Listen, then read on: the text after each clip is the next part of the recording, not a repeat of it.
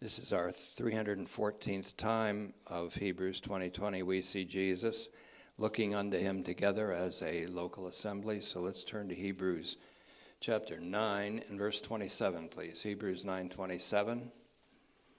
I do have a written form of today's message, which will be available to all of you. I don't know how much my spoken message will conform to those notes, but they'll both be profitable, as you know. I have to say that from time to time. Sometimes body language is off-putting. Sometimes it's very not off-putting. And I just wanted you to know I don't want to appear standoffish when I greet some of you in the hall. I'm kind of sticking with the fist bump. I might even go with Kevin, your greeting.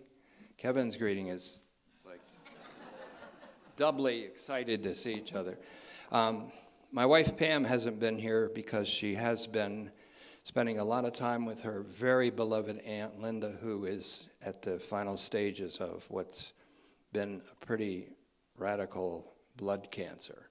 And so I'm extra careful because she could actually get an infection that would not be that bad for us, but it might take her right out. That is her aunt. So I've been careful so that she doesn't get anything from me, so that she doesn't give anything to her. So I hope you'll understand that. I know it can be off-putting when you come up and you want to greet somebody and they're kind of like this, but that's not my heart, because let's just consider this message me greeting you with a holy kiss.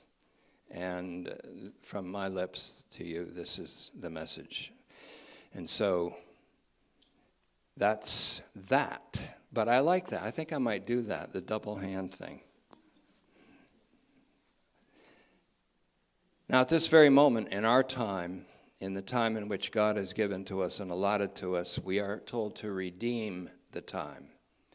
What that means to redeem the time is to buy up opportunity that's afforded us in the moment. This moment is our opportunity to receive the Word of God, the engrafted Word which is able to save our souls, which is able to edify and build up the body of Christ. Redeeming the time means listening to what the Spirit of Jesus Christ has to say together in this church, but also always in the moments of our life. Redeeming the time means not dreaming about the past or longing for the future, but grabbing the moment as it appears for us. And so this is a special passage that we're giving our attentiveness to right now in Hebrews 9:27. Now, it seems that Karl Barth understood what Albert Einstein understood. If we're theologians, we probably shouldn't pretend to be scientists. But if we're scientists, we probably shouldn't pretend to be theologians unless we're scientists and theologians. And today we have much that is in the realm of science, where science is almost a new god to genuflect to, and all the science that is passing for science is not science, even as all the theology that passes for theology is not good theology. As a physicist, Albert Einstein understood that time is not a continuum, or what we would call a timeline, but rather a field. And as a theologian, Karl Barth understood this remarkably well. In fact, probably even better than Einstein understood it in terms of physics. And then there's also these other people called metaphysicians. They study metaphysics, and they write books like The Theory of Everything because they think they know everything. And metaphysics is kind of like the study of everything, but there's meta, which means beyond or after physics or beyond physics. And metaphysics is an important study because it kind of studies the cosmos as it is. It's cosmology and cosmogony, the study of the cosmos, the universe, and all that's in it, all of its proportional being. So metaphysics is an important study, but theology goes beyond metaphysics. And in theology, we know that Jesus Christ is the same yesterday, today, and forever. In him is embodied all time. To be in his time, therefore, is to be in the one who is the same yesterday, today, and forever. In God's eternity, present, past, and future, yesterday, today, and tomorrow are not successive but simultaneous. That was Karl Barth. He's not a physicist, he's a theologian. He is somewhat of a metaphysicist, which you have to be if you're a theologian, but he understood that. And this is going to be something that will come into play in our study of Hebrews, has to, because as Hebrews 13:8 says, in a very climactic peak of the revelation that is called Hebrews, we understand Jesus Christ the same yesterday, today, and forever. He is the Lord of time. He is the Lord of the living and the dead. He is the King of the ages, and he came into this world for the specific purpose of a judgment. And in that judgment, he became the judge, judged for all. And so Hebrews 9, let's just look at this. And there's going to be a lot of things where I speak very plainly to you today, but there's also going to be things that come into play with the interpretation of these verses and their context and their contextual meaning. In verse 27, then, just as it is appointed for people to die only once, a key word in Hebrews, hapax, and then apothenein, which means to die once. We've studied this word once, hapax, and the word with a strong prefix, ephapax, both of which are very important words in Hebrews. Once means, as the British say, one off, standing alone, a standalone, one-off event. And it is appointed for people to die only once. There are special cases, however, that are not indicated here. One was the case of Enoch, who walked with God and was not, because he had a testimony that he lived by faith. And piste, P-I-S-T-E-I, is a word that we're going to look at very carefully. Piste, or faith. And God took him. There was a search party sent out for him, and they never found him. And so one writer decided to write books called the Book of Enoch, 1 and 2 Enoch. And that was a speculation of what Enoch must have seen when he left this world and was translated through the spheres and into the heavens, and what he must have seen. And that's the Book of Enoch. It didn't make the cut in terms of being in the Bible as a canonical work, but it is quoted in Jude 14, so that does have some importance or some significance. Just as it is appointed for people to die only once. And then we have that famous word meta, and with this death, judgment. Meta, M-E-T-A, means a lot of things. I don't know if Mark Zuckerberg knew what meta meant when he changed the meaning of his format, but the word meta means, in Hebrew, it means is dead. Is dead. Meta means is dead. In the Greek, meta can mean with, which means it accompanies something, and it accompanies what it's talking about, death, and then we would say accompanied by judgment, or accompanied by a judgment. It can also mean beyond death and beyond judgment. Beyond that, judgment. In other words, there's nothing between death and judgment. And so if someone comes back from the dead, they haven't really died, because they haven't died and gone through the judgment. They have had an NDE, as the movie says recently. There's a movie about it, I guess, NDE, near-death experience. If these people died as appointed to people to die once, they wouldn't have lived to talk about it. They were in a near-death experience, did not mean that they entered into that decisive and final state into which we're brought by death. It's my view that we're brought into Jesus Christ's time when we leave this time, and therefore we enter into a time where we're already present to the future, and therefore already present in resurrected bodies, where we, at death, face a judgment. Will there be great sorrow and grief for a sinful life that we've lived in some measure? Yes. It will be a great mourning, but it will be mourning, M-O-U-R-N-I-N-G, according to Revelation 1:7, when we see him. But that great mourning or sorrow will give way to a great salvation. And it will be because we will recognize that our judge, whom we will see in our death, was judged for us. He died the death of the cross, singly and alone. No one else died the death that Jesus died. He died the death that is the payment for the wages of sin, which is death. None of us die death, this once and for all death, because of the wages of sin. Only Jesus died that death. It's an incomprehensible death, one that we can never understand, but only give praise to God and God's irreversible and irrevocable and universal mercy for that death. Only Jesus, Jesus alone, the man Christ Jesus, the only mediator between God and man, the one Jesus Christ in Romans 5:15, 1 Timothy 2:5, 1 Corinthians 15:22, the man. He's the only man who tasted death as the wages of sin for everyone. He did it for everyone. He experienced it for everyone without exception. All are the beneficiaries of his salvific act on the cross, all without exception. And we're going to look at that. This is important to understand as we continue in this passage.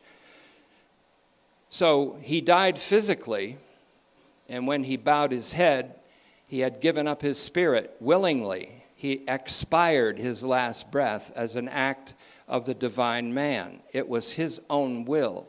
No man takes my life from me. I lay it down, he said.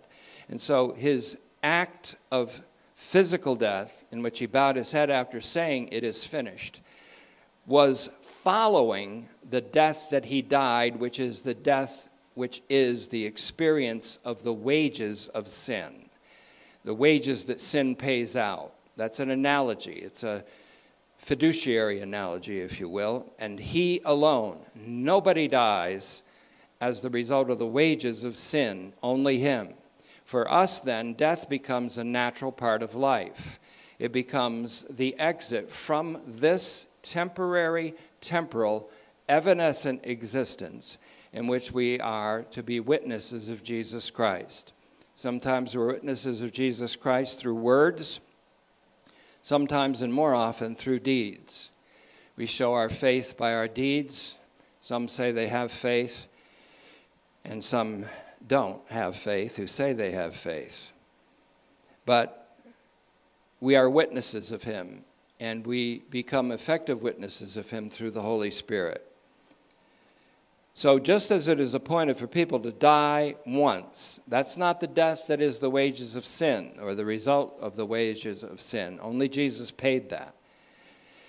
And let's translate it this way, because it could very well be this way. And with this death, judgment. With, meaning with this death, judgment. Accompanying this death, judgment. So there is the leaving of this body, the entering into Jesus Christ, who is the same yesterday, today, and forever. But in entering into him, we enter into the judge who was judged for us. So we enter into the fruit of our justification and our life. And we do experience, and we should all know this, we will all stand before the judgment seat of Christ to receive what we have done in our bodies, whether good or bad.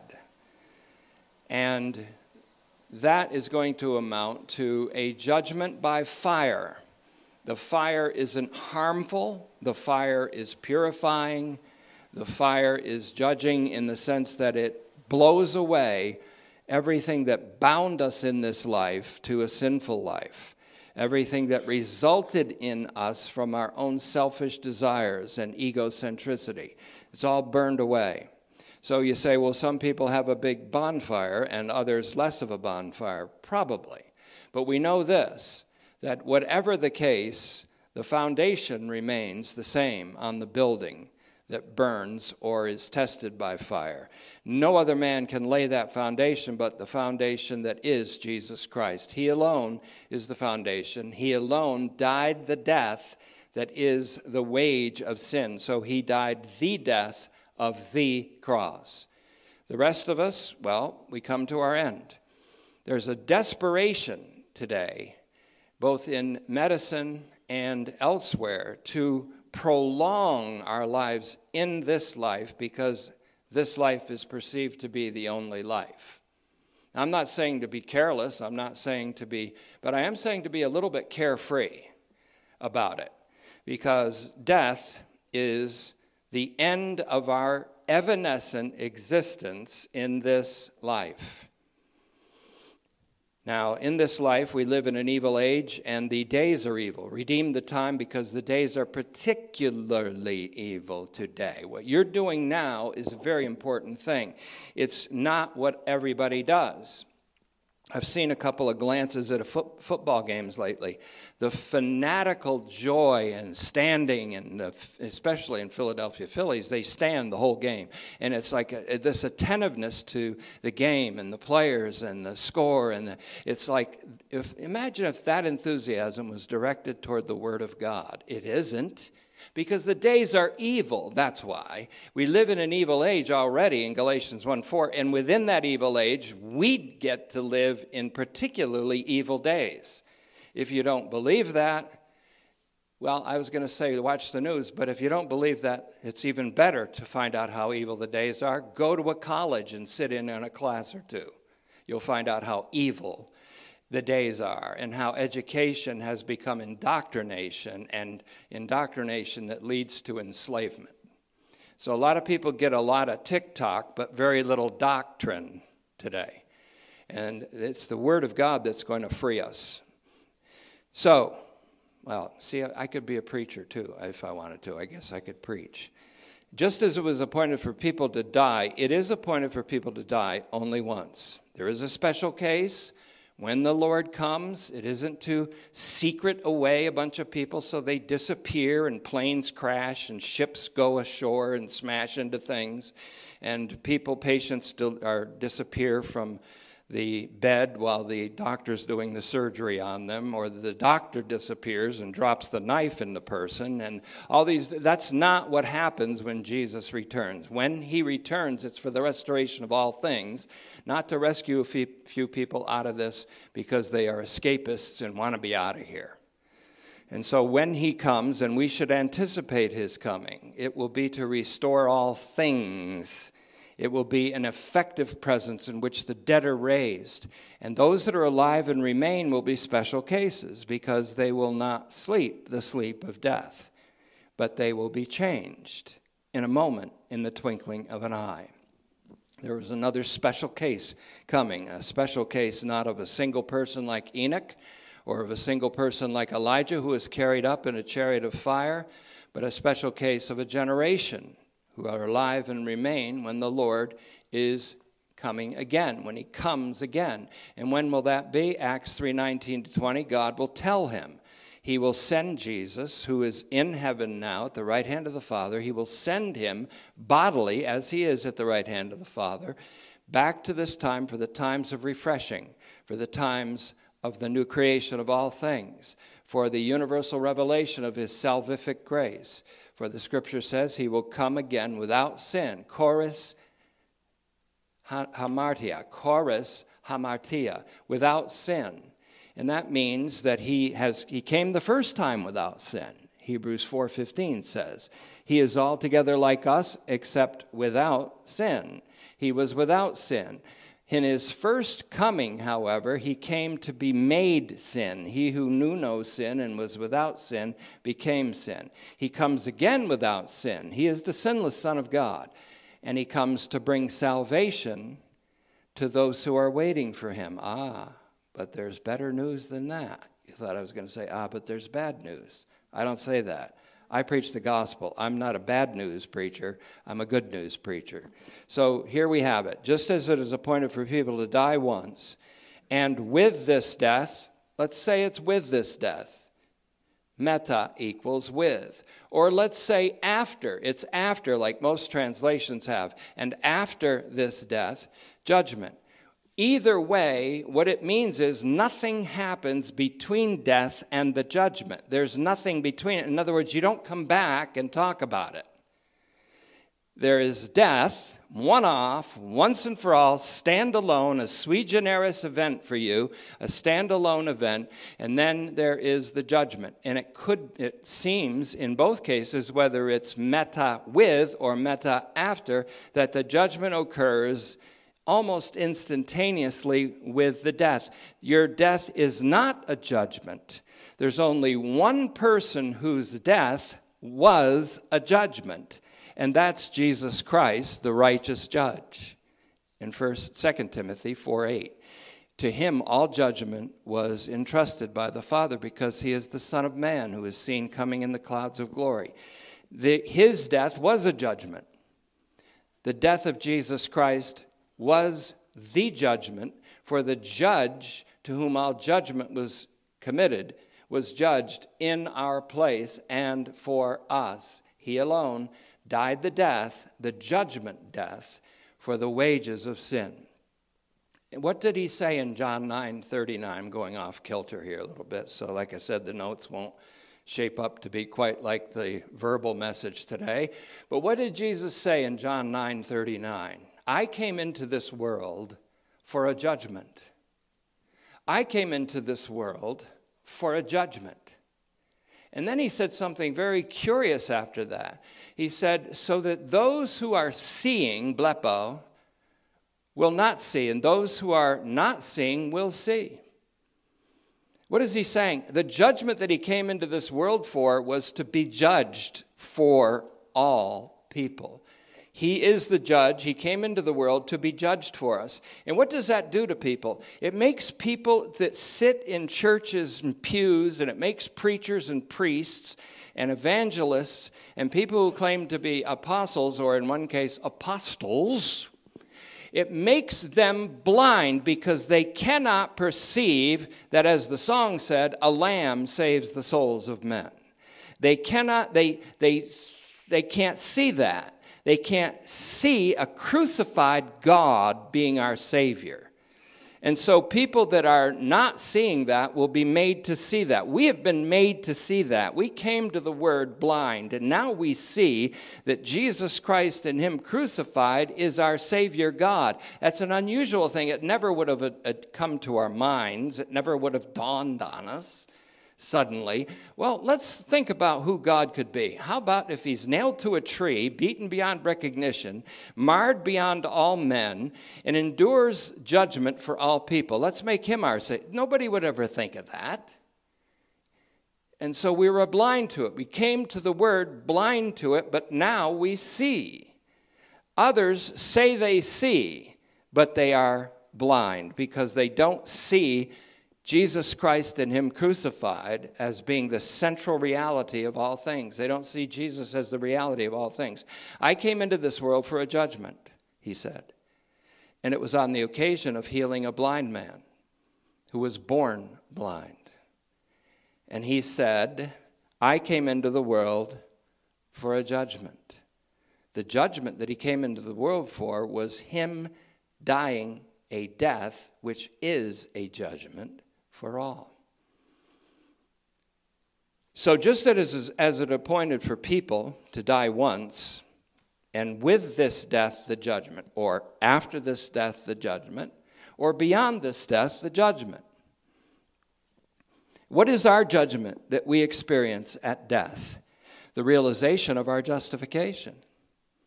Because He who is judged for us all, as Romans 5:18 says, He justified all. All receive justification and life, because His death was a judgment for all. And so we, coming into the presence of God, we may immediately be rather shocked and amazed at His holiness, and kind of fall apart maybe for a moment at His holiness, bow at His holiness, and then realize immediately the judgment of His grace upon our lives, the judgment of His kindness, the judgment which is mercy upon us, that we have been resurrected unto life that is eternal, life that is with God, life that is on Jesus Christ's time, life in justification. For when He was justified, all were justified. When he died, all died, 2 Corinthians 5:14. But he who died was justified in Romans 6:7, in Romans 8:34. So he, in Romans 3:26 even, it says that, he who is justified by his faithfulness. And by the way, Henry's message was excellent. I recommend that you hear it. It's a new one, Power Gospel 161 today. It was on this very subject, faithfulness of Christ versus our personal faith.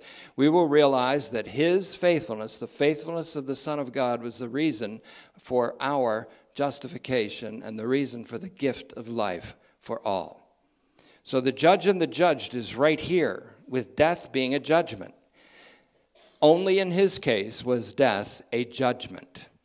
In our case, death is a release into life indeed, life eternal, life lived in all its fullness and all of its intended fullness in the presence of Jesus Christ.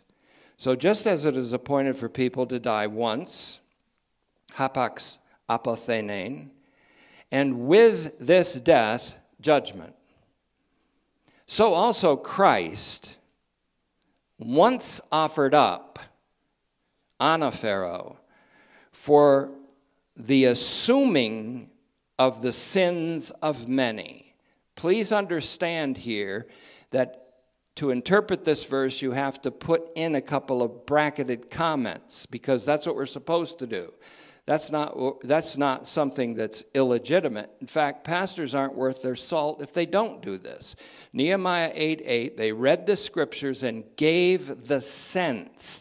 I'm giving the sense of this verse now. In Hebrews 9:28, it says, so Christ, dealing with this once, so Christ. The idea of once carries over into this passage. Once offered up, anaphero, for the assuming of the sins of many, the bearing of the sins of many, if you want. It's a quotation of Isaiah 53:12 here, for the bearing of the sins of many. Will appear, and that word isn't phanerao in this case, it's apthesete, apthesetai actually.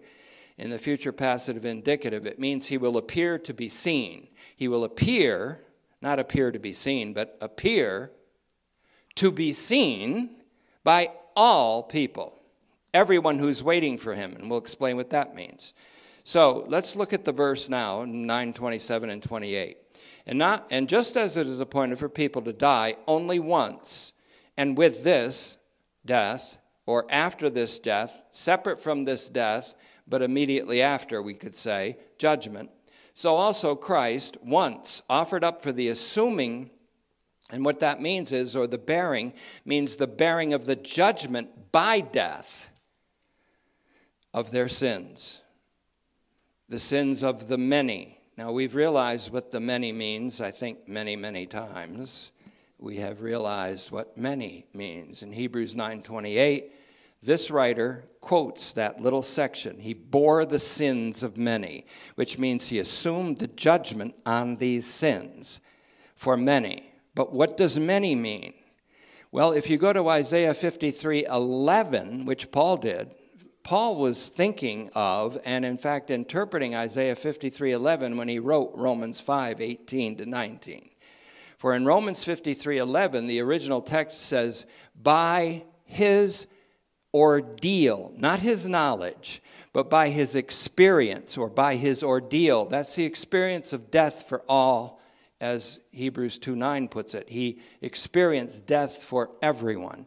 By his ordeal, that is his experience of death for everyone. And what does it say? My righteous servant will justify many. And no matter how your translation reads it, it's probably close to that.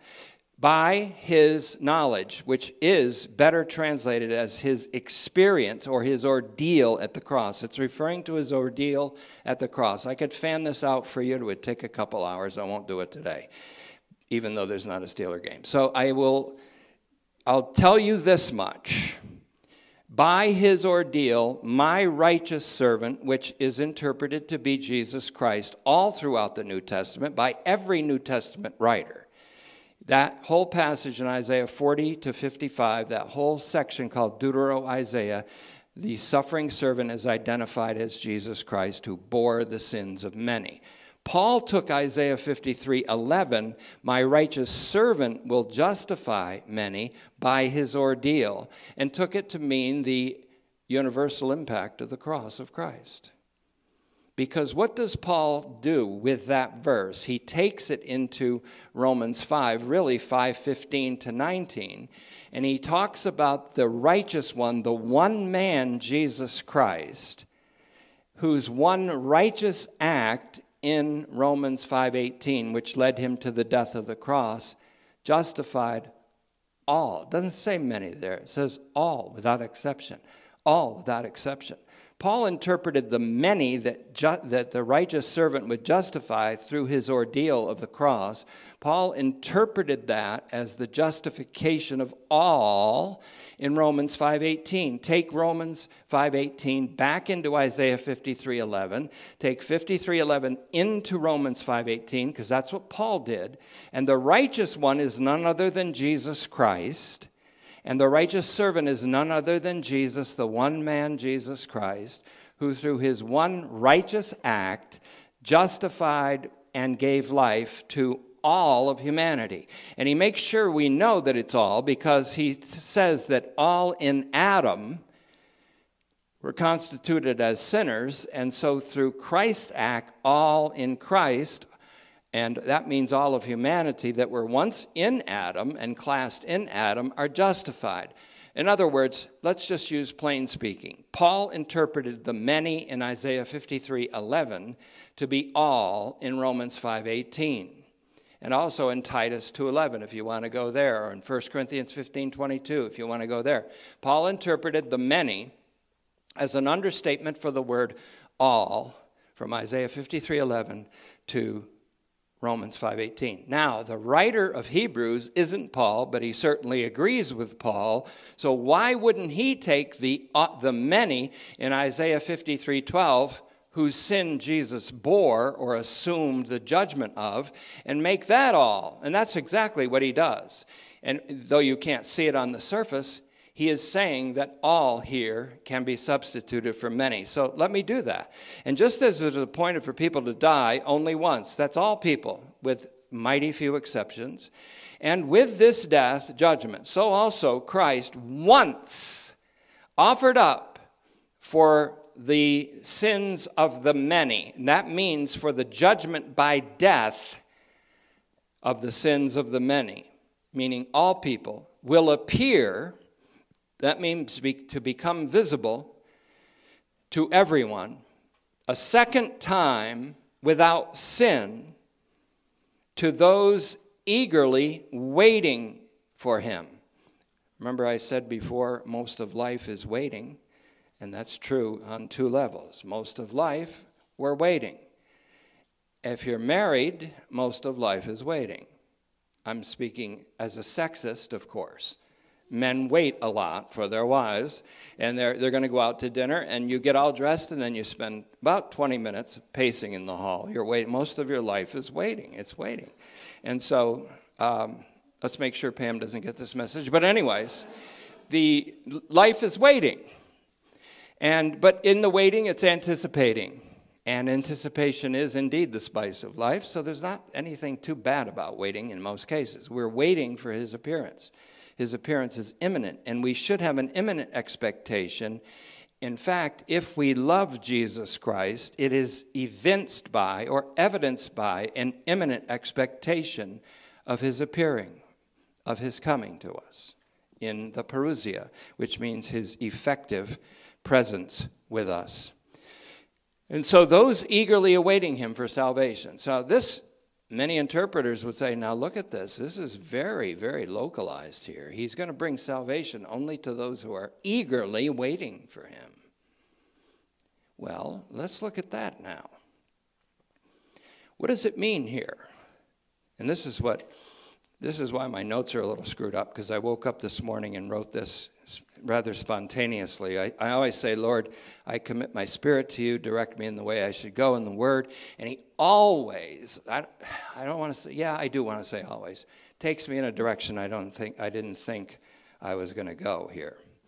This he's talking about here is a definitive and universal disclosure, for which the teaching pastor who wrote Hebrews proclaims in this way: Christ, once offered up for the assuming of the sins of the many, and that means their judgment. To assume them, to bear them, is to bear their judgment, will appear a second time without sin to those eagerly awaiting him for salvation. First of all, the sins of many, Isaiah 53:12, means the sins of all, just as Paul interpreted Isaiah 53:11 as the justification of many by the ordeal of Christ, God's righteous servant, as the justification and gift to all in Romans 5:18-19. Those who are eagerly waiting for him, then, means those who believe in him. How can you be eagerly awaiting for someone that you don't believe exists? Or if you do believe he exists, how can you believe and how can you wait for him eagerly if you don't believe he's coming? Or if you believe he's coming after 35,000 years, like a lot of preterists believe. They delay hope, and therefore that is one of the most egregious errors in church history, is the delaying of hope out thousands of generations out there somewhere, so you're left without hope or with a deferred hope. God doesn't defer hope. God does not defer our hope. The coming of Christ is, in fact, imminent. It is, in fact, to be expected imminently. The church in its normality says the words Maranatha, Maranatha, come quickly, Lord Jesus. And this in 1 Corinthians 16:22 is related to loving the Lord Jesus Christ. If you love our Lord Jesus Christ, you have an imminent expectation which evinces or evidences that love. So what does it mean that he will come to those who are eagerly waiting for him? It does mean those who are believing in him. All who love his appearing. And that word, and you'll see it in print somehow, is epiphania, where we get our word epiphany. And you can look at that, in fact, in 1 Timothy 6:14 and Titus 2:13, and where the word epiphany is used. Epiphany is like phanerosis. It's an appearing. It's a sudden appearing. It's a brilliant appearing. It's a glorious appearing. It's his parousia. We called it his third coming again. After his first coming, where he suffered and bore our sins, he comes again, first in resurrection. Then he spends 40 days evidencing and giving proof of his immortality and incorruptibility before his disciples over a course of 40 days, which may not be literal, but it is a segment of time that corresponds to the 40 years where God manifested himself to people in the wilderness, and they did not believe. In this case, Jesus himself, for 40 days, communicates himself and gives evidence of his immortality and incorruptibility that was brought to light through the gospel to his disciples who did believe. So he is coming, and those who are waiting for him eagerly are those who believe. Get that down, because that's exactly correct. Those who are waiting for him means those who believe in him, and it also means all who love his appearing. And that, again, is epiphany. That's 1 Timothy 6:14, Titus 2:13. And in 2 Timothy 4:8, those who love his appearing, it talks about. What does it mean to love his appearing? It means that when he comes, there will be some who loved him and therefore longed for his appearance. And there's going to be a particular experience for these people who longed for his coming and longed for his appearance. They'll still be surprised because of the glory that's manifested that they couldn't even imagine. But they are those who loved his appearing. So then, this is his third coming again in our scheme that we put together in a previous increment. And so his resurrection is his first coming again. His coming in the Spirit in John 14:18 and following is his second coming again. His third coming again is his parousia, his effective presence in which he brings everything under his feet, raises the dead, and brings about the new creation of all things. That parousia, it's called, his effective omnipotent presence in love, is to be compared with his second appearing, not to be confused with his second appearing in Hebrews 9:28. That's where we are. So epiphania for appearance is also used in 2 Timothy 1:10, which refers to his resurrection, where he came in resurrection from the dead in order to what? To display to his disciples who could hear him, touch him in 1 John 1:1 and also Luke 24:39, touch him, and in touching him, touch incorruptible, immortal flesh, which we will have. That's our hope. The immortality and incorruptibility that has been brought to light in his resurrection. So there is the first coming again of Jesus, is his coming again in the resurrection and the 40 days. His second coming again is his coming with the Spirit, called the Spirit of Jesus Christ, by which he is with the church. He moves among the lampstands. He walks among us and he lives among us, and he is there whenever 2 or 3 are gathered together. He is there in the Spirit, in the presence of the Spirit. His third coming again is when he becomes visible to everyone who ever lived at all times, when all the dead were from all time are raised from the dead, whether they believed or not in this life, in this time of living.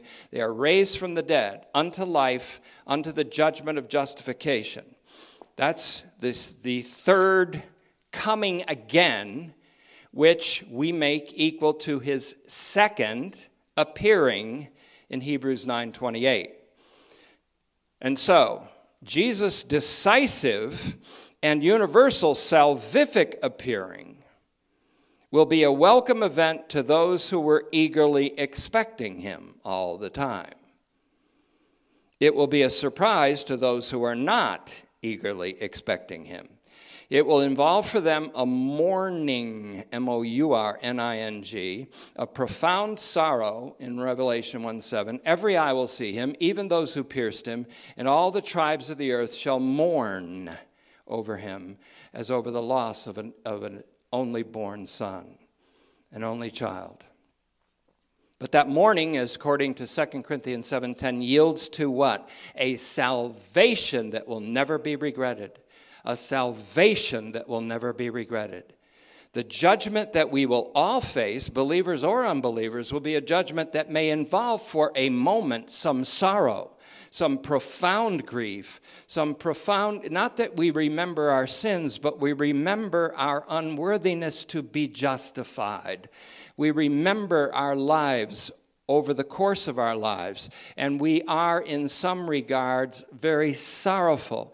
But the Lord is there embracing us immediately to comfort us in our sorrow.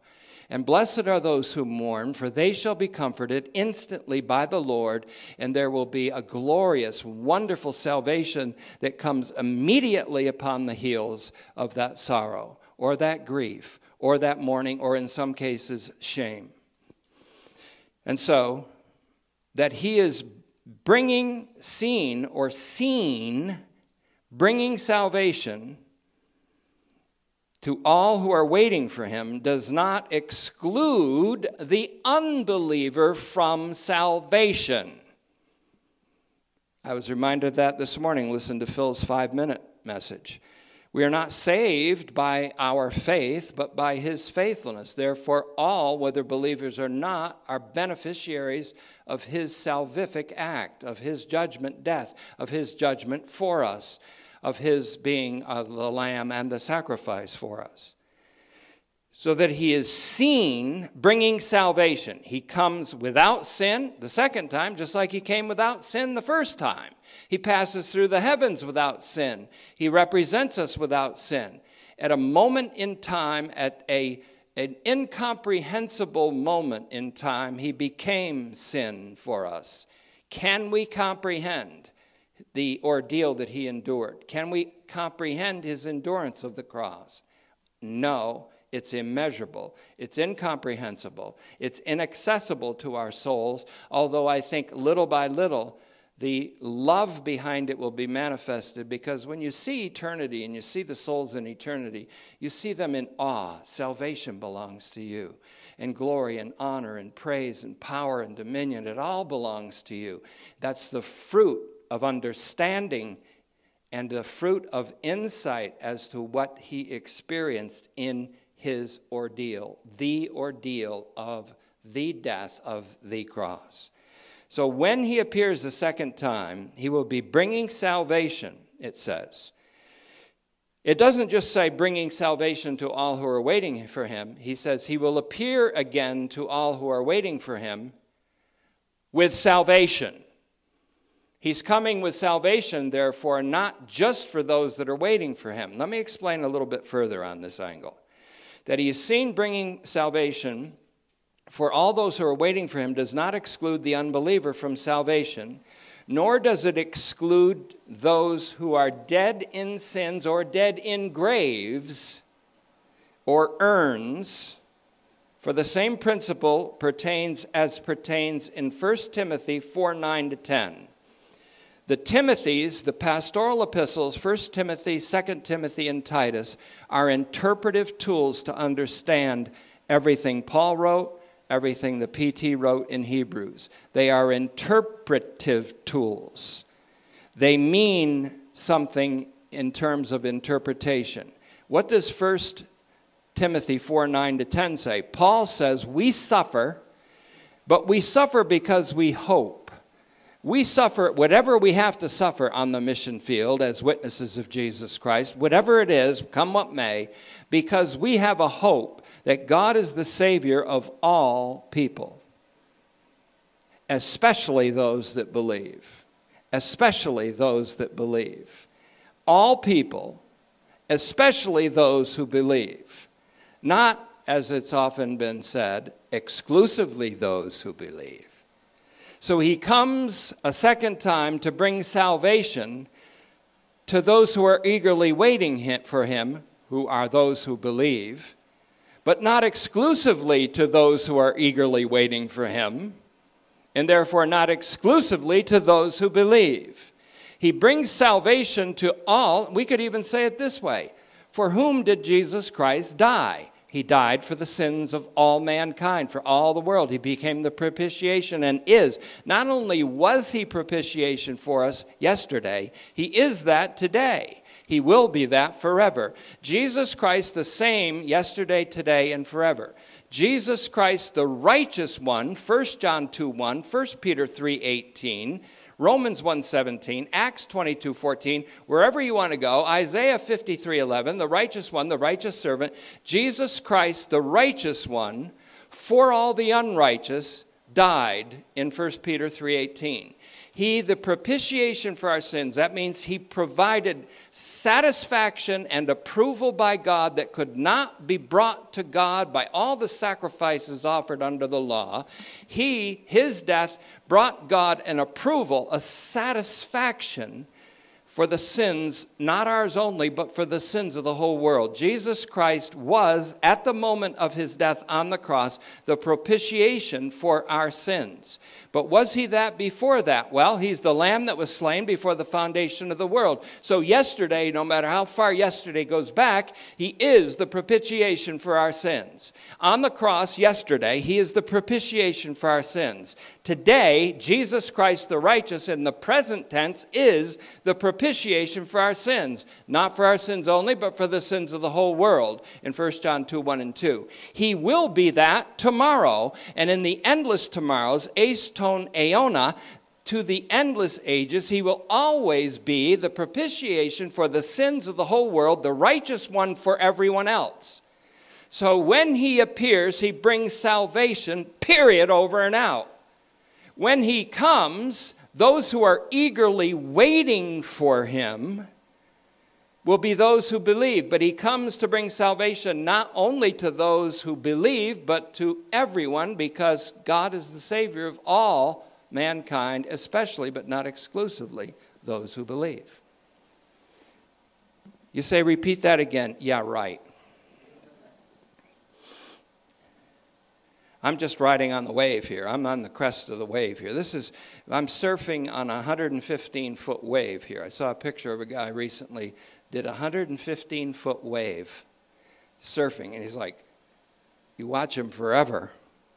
And he lived. That's me. I'm surfing on a 115-foot wave here. I can't repeat it. I won't be able to repeat these words again. That's why somewhat of them are in print. And so those who are eagerly waiting for him are those who love him and look forward to his appearing. If you think someone's going to appear and delay his coming endlessly, you're not waiting for him at all. And you begin to what? Jesus said those who believe that the master delays, what do? They start beating up their fellow servants. They start attacking fellow Christians. They start doing weird things, and they start comparing themselves with others, measuring themselves by others, watching social media instead of looking unto the Lord Jesus Christ and getting into the Scriptures, letting their children spend hours a day playing games instead of training them in the Scriptures, taking them away from church because they want them to do more horseback riding and bowling rather than having to concentrate. After all week in school, they had to concentrate. No, they didn't. So now they've got to go to Sunday school and concentrate. Oh, how those poor little darlings. Let's let them waste their lives away then and become losers in life by saving them from doctrine. We've got to save them from concentration. There's pain in concentration. There's pain. When I read Karl Barth, there's pain. I read for 3 hours of Karl Barth, I have to go get a donut. I have to walk around the block. I have to walk 4 hills in Oakmont. I have to get my heart rate up. Because it's exhausting. But the concentration's worth it. You're hearing some of it today. The fruit, the product of it. And so,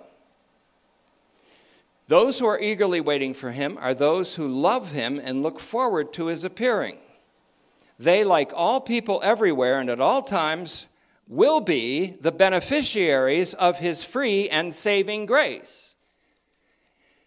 But those who love his appearing will what? Receive a wreath of righteousness, a crown of righteousness, placed upon their head by who? The righteous judge. 2 Timothy 4:8. Those who love his appearing will receive from him, Jesus Christ, the righteous judge. Who is the righteous judge? The judge who judges righteously. What was the most righteous judgment that ever happened in history?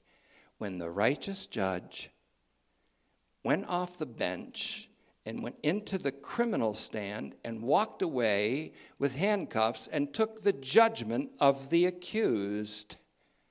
That was the most righteous judgment that ever happened. And those who think they see what Christianity is are blind to that. They can't see that. But blessed are you if you do see these things, because you see that in a crucified Savior is the salvation of the world.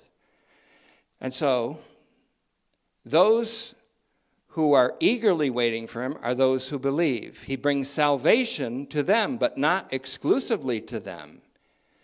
And in fact, as we hit another line of reasoning, all are eagerly waiting for him, whether they know it or not anyways. How do I get that? From Romans 8:19 to 23. It says that all creation, not just the human beings, but all creation has within them a waiting, an intense expectation. Why? Because they were made subject to futility, subject to need, not by their own will, but by the will who created them, of the one who created them. And they are always in need. They want something more.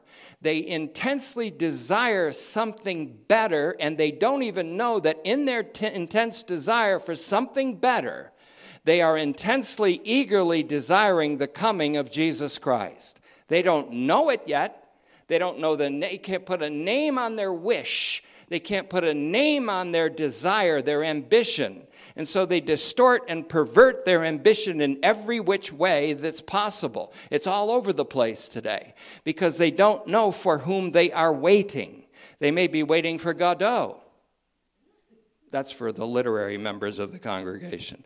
But anyways, they are all, people everywhere, at all times, are the beneficiaries of his free and saving grace. Otherwise, it's not free and it's not grace. If it's unconditional, then it has to be universal. Otherwise, it's not unconditional.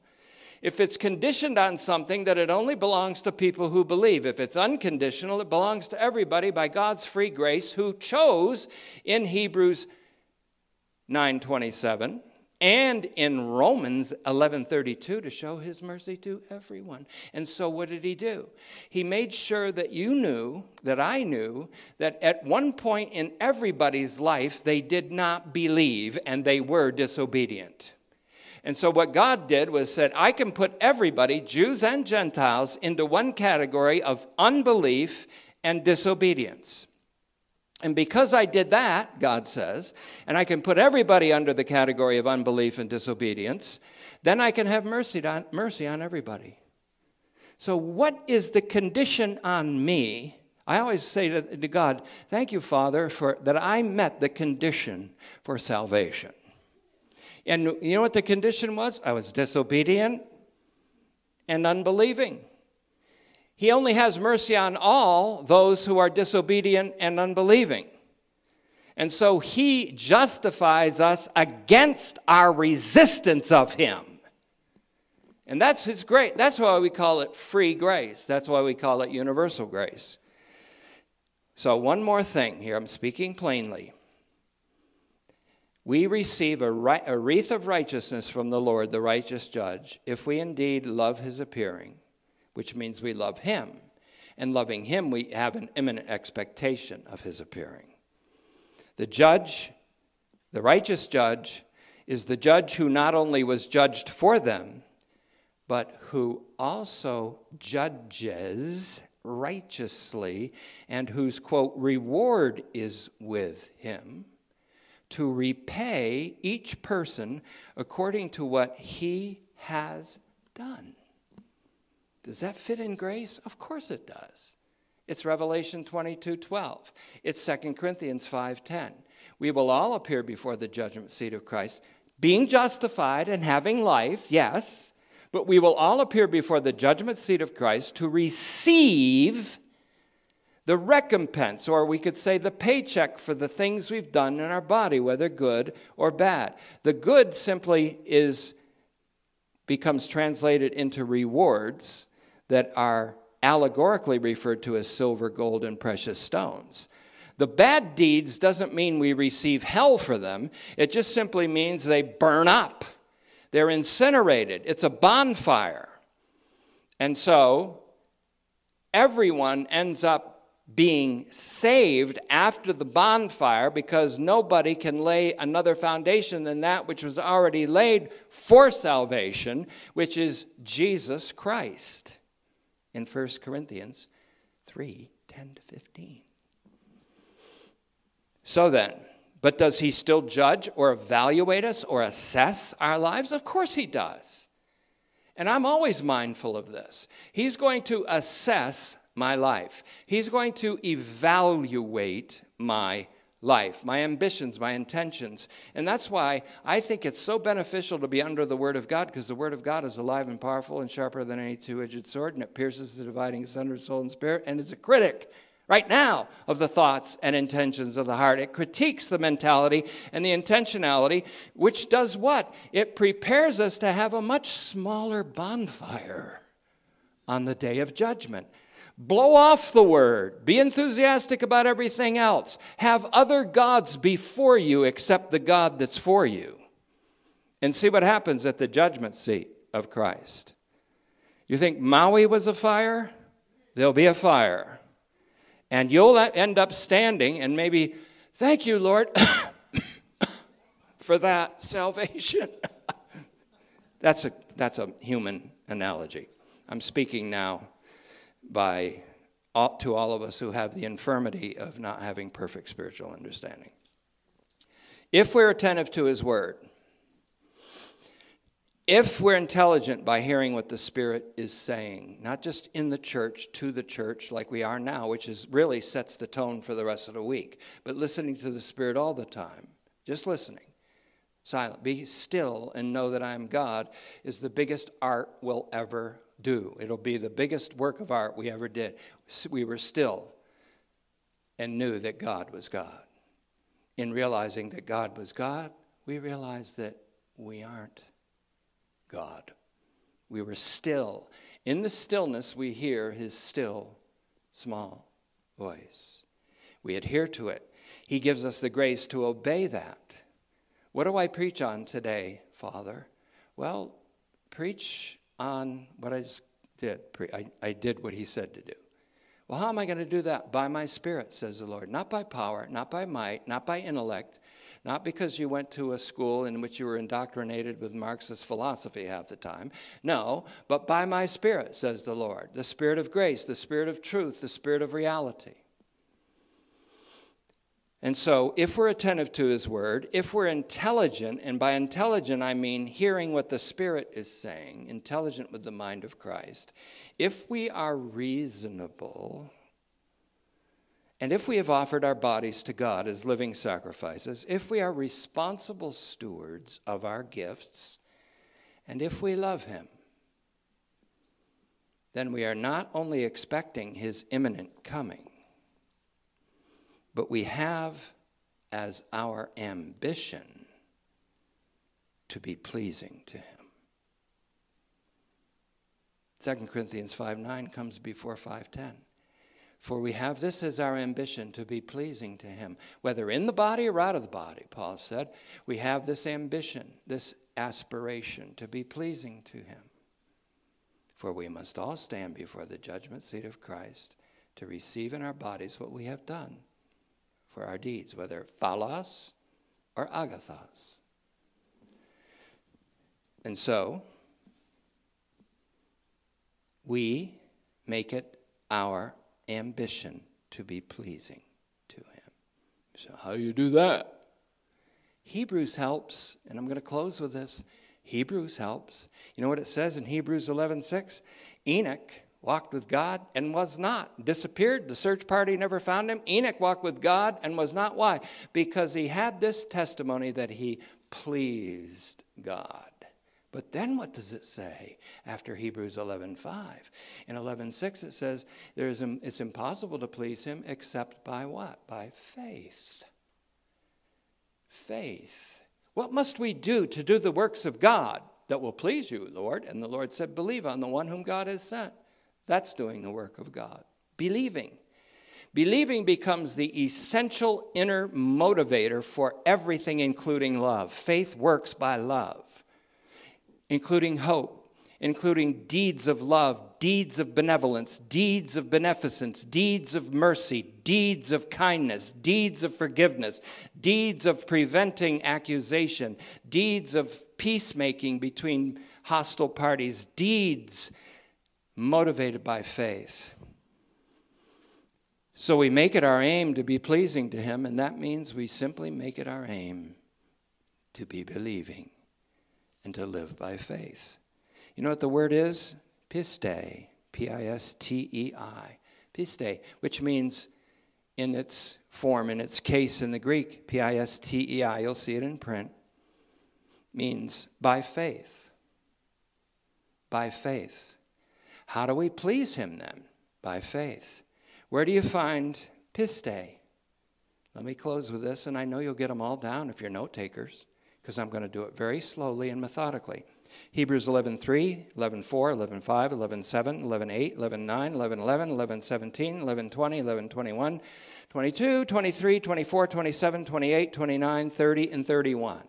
If we love the Lord Jesus, we say, Maranatha, come quickly, Lord Jesus. And he says, yes, indeed, I am coming quickly, and my reward is with me. Father, thank you for this opportunity to gaze into the perfect law of liberty.